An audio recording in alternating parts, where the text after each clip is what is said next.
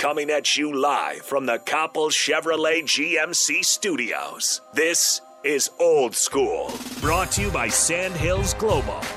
Broadcasting veteran Derek Pearson. When you find something that moves them, that makes them smile, celebrate it. That's your task. That's your superpower. Nebraska Football Hall of Famer Jay Foreman. Rifles a pass. It was tipped. It's picked off by Foreman. He's at the 15, 10, 5. He'll score! On 93.7 The Ticket and theticketfm.com.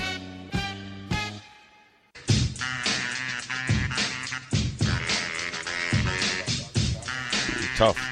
Hour number 2. Again, we do want to kick in and say thank you and welcome to the folks from Sandhills Global, the official sponsor of Old School with DP and Jay Foreman. Sandhill Global is hiring. Check out Sandhills Jobs. Sandhills.jobs for more information. Openings in hundreds of spots in sales, traveling support, software development, web design, and more. Apply today at www.sandhills.jobs. That's .jobs, not .org, not .com, .jobs. Get to hundreds of jobs. You're looking for something to do, right? Hundreds of jobs. That brought back memories. My grandma was like, "You say you bored? You looking for something to do? Oh, okay." Hundreds of jobs. Yeah, you can go out. You can go out back and pull some weeds. Hundreds of jobs. Well, you did that too. Wow, that's all right, Rico. You got that. All right. So, and again, you guys can text us. There's several ways to reach us today. Either on Facebook, you can go on the Facebook live chat and hit us up there. You can go to the YouTube, Twitch, StreamYard. All of that is available on theticketfm.com. You can just click watch live or listen live. You can do that, or you can text in 402-999-4620. That's 999-4620 if you want to text in. And we will take your questions, read your comments, and either hit us with a what's up, and we'll get to it. Jay, we were talking about it during the break, and this is what drives me crazy. It drives me crazy. And there's so much information that will simplify things for the fan base, right? Make them more informed, make them more engaged. The emergence of Alante Brown as a possible factor in the receiver room. And you said a thing that just, I was like, what? Yeah, I think he was emerging last year. Just because of his personality and you know, he's a good kid, you know, and he loves football. He's from Chicago, you know, and I think he got dinged up a little bit. So, you know, that kind of can, you know, stymie your rhythm and you ascending up the depth chart, and then obviously with the plays. So I think that, I mean, like I said, I haven't been down there, I haven't been around the team, so just from the little things they said, or I guess what maybe Scott said, that for him taking ownership in that receiver room or that group, or having a good offseason, that tells me two things. One, he's healthy. Two, he's embraced competition. Three, the substance is meeting up with the person, right? So that's a good thing. You could say, in the receiver room last year, you had production. Well, I would say Torrey was probably a decent leader, but he just got here.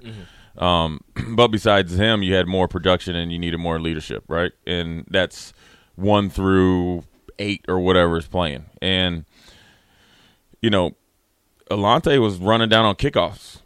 Mm-hmm. If you go back and watch, and so he was. When you talk about a guy when we talk about the travel roster, a guy that's, you know, you want to go up the depth chart, you want to gain the respect, you want to do all the things you want to do. You need in order to get over the hump. You need more guys like that are football players that are, hey, look, you know, I want to go play football, and I'm going to earn my stripes and wait for my turn. So now it's his turn. Look, I mean, he's got just as good a chance as everybody else.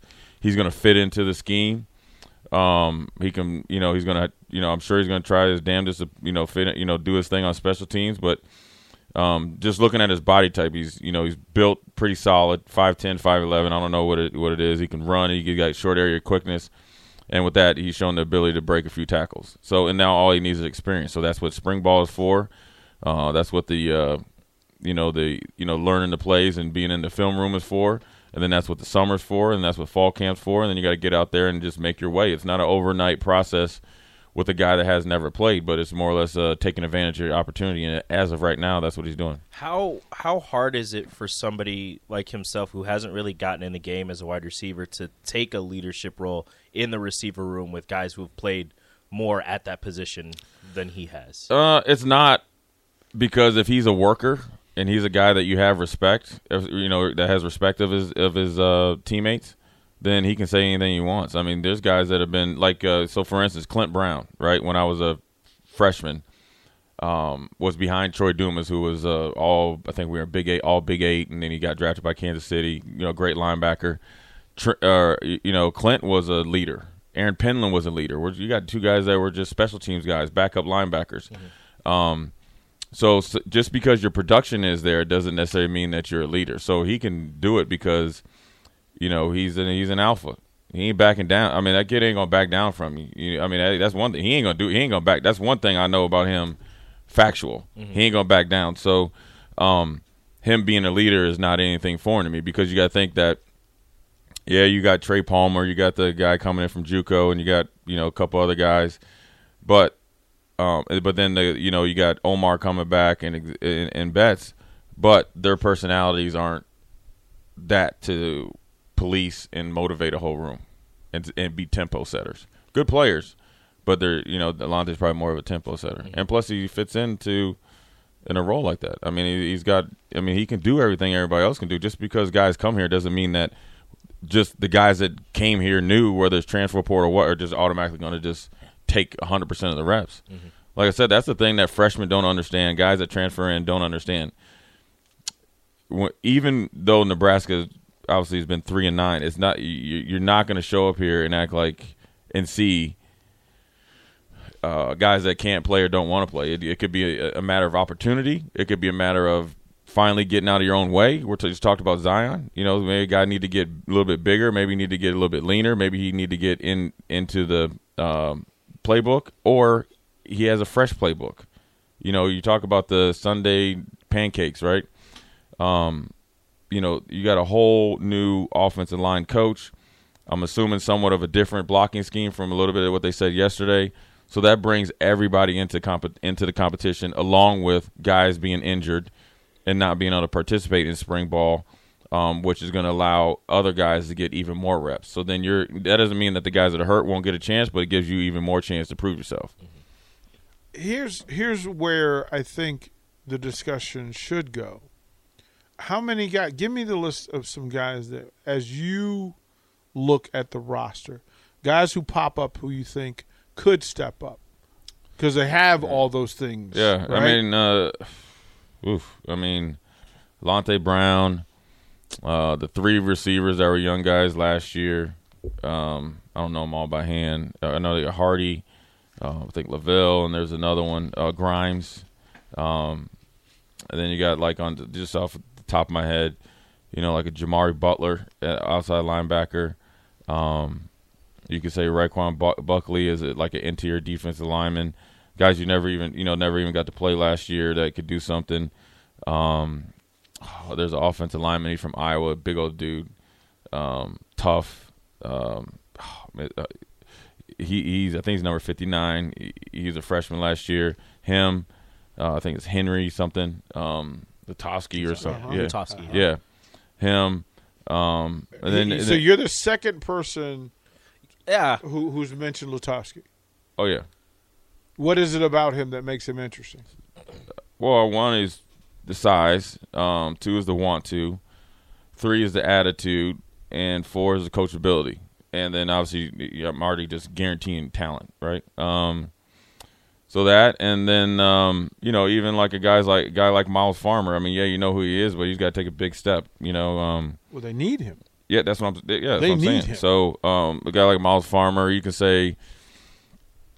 Even Blaise Gunnerson, like I said, him and Nash having to just get thrown in there against Wisconsin after not playing, Blaise especially not playing at all pretty much the whole season, but started to practice well probably 4 or 5 weeks before that and be a really big factor. And then Nash, getting thrown in there against Wisconsin, and not blinking and then performing is one, you got to give credit to the coaches, both Tuioti and Dawson, of having everybody ready. But then also you got to give those two players, their credit too, is that they went in there and played well and didn't, wasn't like an eyesore or, they weren't checking running towards, Blaze or, at Nash. So those are guys like that. I'm sure I'm missing, some guys, but even Thomas Fidone, is he going to be able to make a big step and be a legitimate Big Ten, tight end? And we're not talking about the NFL. We're talking about being a guy that's the number 2 tight end with and behind Vokolek, right? Can you be that guy needed to step up if, say, Vokolek has a little ankle injury and we need to hold him out a week? Can you handle being that guy, blocking and receiving, and then who, behind that, is Carney going to do something? You know what I mean? See, there are a bunch of guys that like that. Well, the thing is, we gave hype to coming in, and then we just put them on the shelf. A.J. Rollins, are you big enough and strong enough to do it? Chris Hickman. He's the second what's oldest the guy that number 82 that he was lighting people up on the goal line? Oh, Chancellor Sir Chancellor Brewington. Sir Chancellor. He's going to do something. There's plenty of guys that can either step up and play. Chris Hickman. I'm wondering where are these guys at? Mm-hmm. And it's the opportunity. Look, Austin Allen is gone. All right, that's a big hole in practice reps and production. So it's there for the taking. Now you just got to step up and take it. There is no more excuses. You can't go around and say I'm not getting a chance. First of all, we can't afford to keep Rico in the cupboard because we know we got known entities of J and DP. We don't have any known entities. So if you're a JUCO, if you're a walk-on, or if you're a freshman, sophomore, or a guy that had been kind of fighting injuries for 2 years, or you decide to get out of your own way and really get in the weight room and really want to be a factor, you're playing. So the opportunity is there, the talent's there. Now they just got to come together as a team, and that's the hardest part. It's just not just getting guys to line up and run the plays. It's getting guys to understand why they're running the plays, who they're running the plays for, and why and how can they be as big a factor in a positive way in each and every play. Then you got to marry your offense, defense, and special teams together as far as from a conceptual standpoint and identity standpoint. Then you got to find guys that are going to replicate that as well, both from a coaching standpoint, both, head position coaches and assistant coaches, then from your starters to your second string and your third string. It's got to be all, married and all got like uniform. And so it's a lot of stuff to work through. There's nothing that can't be done, and there's nothing that shouldn't be done. It's going to take a lot of hard work. The answers are there. The way to do it is known. It is easy, I guess, because right? Mm-hmm. The biggest thing, which is the hardest part, is actually going out there and doing it every day. Yeah, it's fine. The first day of spring, the first week is great, whatever. But once you get in that second week and, you come back after maybe like spring break and maybe, you got to make sure you don't lose that edge. But then you get into dog days, and then you got to find a way to, when it's a big scrimmage or a practice, is to show up every single day, not just the one play, right? Not just the, I made a splash play. It's got to be every single play, and it's not just necessarily about like a defense tackles for losses and all that. You got to go out there and make plays. Are you doing your job? Making plays though. People, playmakers. Like people don't understand. I'm not talking about occupying space. It was like make a play, do something. That's simple. Do something. But making plays it could be as simple as if they're running a boss play, and boss for you people out there means back on strong safety or strong necessarily backer. Just kind of depends on what defense you're in. If I'm an outside backer, I got to get either blow up the tight end or push him back enough. And say I make a football play and I rub off and get the fullback or the pulling guard or tackle. That's making a play. You know what I'm saying? We got to get more of that. We got to get more of that on offense. Get a pancake and run down there and knock a DB's head off. It's going to be interesting. From the text line, what's up, John? John asked this question. Now that Nebraska has a special teams coach, do you think they will look for recruits who are just special teams players? I don't know about that. I think they're definitely going to put emphasis on guys that are willing to play special teams and maybe have guys ranked up there if you need another returner or something like that. Sure. Surely they're going to look at it. I mean, look, if you're a DB or receiver in high school and you're not returning punts and say you're that dude, and you're not effective. So I'm sure that they're going to have a body type of looking at guys because, look, just because you're a 4-star recruit doesn't mean that you won't be on special teams for 3 years until you play. You could come in as a 4-star recruit and be behind a Jason Peter. That doesn't mean that you're not good. It's just Jason Peters is an All-American, one of the best defensive tackles to play here. Or, well, that's different because he's a D lineman. But just say you're behind a Mike Brown or a Mike Minner or Eric Warfield. You know what I'm saying? You gotta wait your time. And why would you want to just box yourself in and only play like you're playing YMCA league? And remember when you used to play in the backyard, say I'm all-time quarterback, so I'm all-time defensive player, and everybody else is out there playing? I mean, it's still a football play. You're still actually out there getting something out of it that's going to help you play your position. And then also it's helping you do other things besides play your position and as you're adding to your skill set. So, yeah, they'll probably look at the ability to play special teams, but I'm sure they're going to look at body types and be able to cover kicks, be able to block on kickoff return, who can, be a gunner. So they're looking at you as a whole athlete, and how it's transferable because – look, everybody I'm sure in high school is, thinking they're going right from high school to starting. I'm sure they're thinking it these days. Reality is it's going to, especially when they get here. Right, when you get here and you see a minute. And you're seeing guys that are moving faster than you and bigger than you, so then you got to figure out how to catch up. So and they know where they're going. They know exactly where they're going. You see a 300-pounder moving as fast as that, I might need to take a year. Right, yeah, right. And you got to learn that it's a physical game every single day. The mental power that it takes to play. You got to be mentally tough, probably more than physically tough, because you play football, you're generally tough, right? Mentally is probably the hardest thing to deal with because you could probably go out in high school and kind of, you were better than everybody. Yeah, and you can kind of do your thing and turn it up when you want to. Now, if you ain't turned up, you're going to get embarrassed. And so, it's a challenge. I look at it as like an opportunity because – like I always tell a few guys, like there's two ways that you back yourself in the corner or somebody backs you in the corner. You're going to find out what you're made of either way. So you might as well make it something positive out. You got a tremendous opportunity here to, one, cement yourself, and that what I mean by that is earn your starting spot. Then two, that could can you go out and play well? That's obviously that's the first part. Earn your reps, then go out and play, then double down on that because then you're playing well. But then as a team, it's a tremendous opportunity to turn it around. Now going 3-9 to 13-0, probably not going to happen. But you can go 3-9 to 8-4, 9-3, 7-5, and get to a bowl game and be that first kind of team that's kind of got the plane to take off. So and there's a lot to be said for that as well, long term. So it's going to be interesting to see if they can grasp it both individually and wholly as a group. We'll throw it to break here. When we come back, I do want to stick with special teams because the question for me is, how much time should be spent in spring camp on special teams?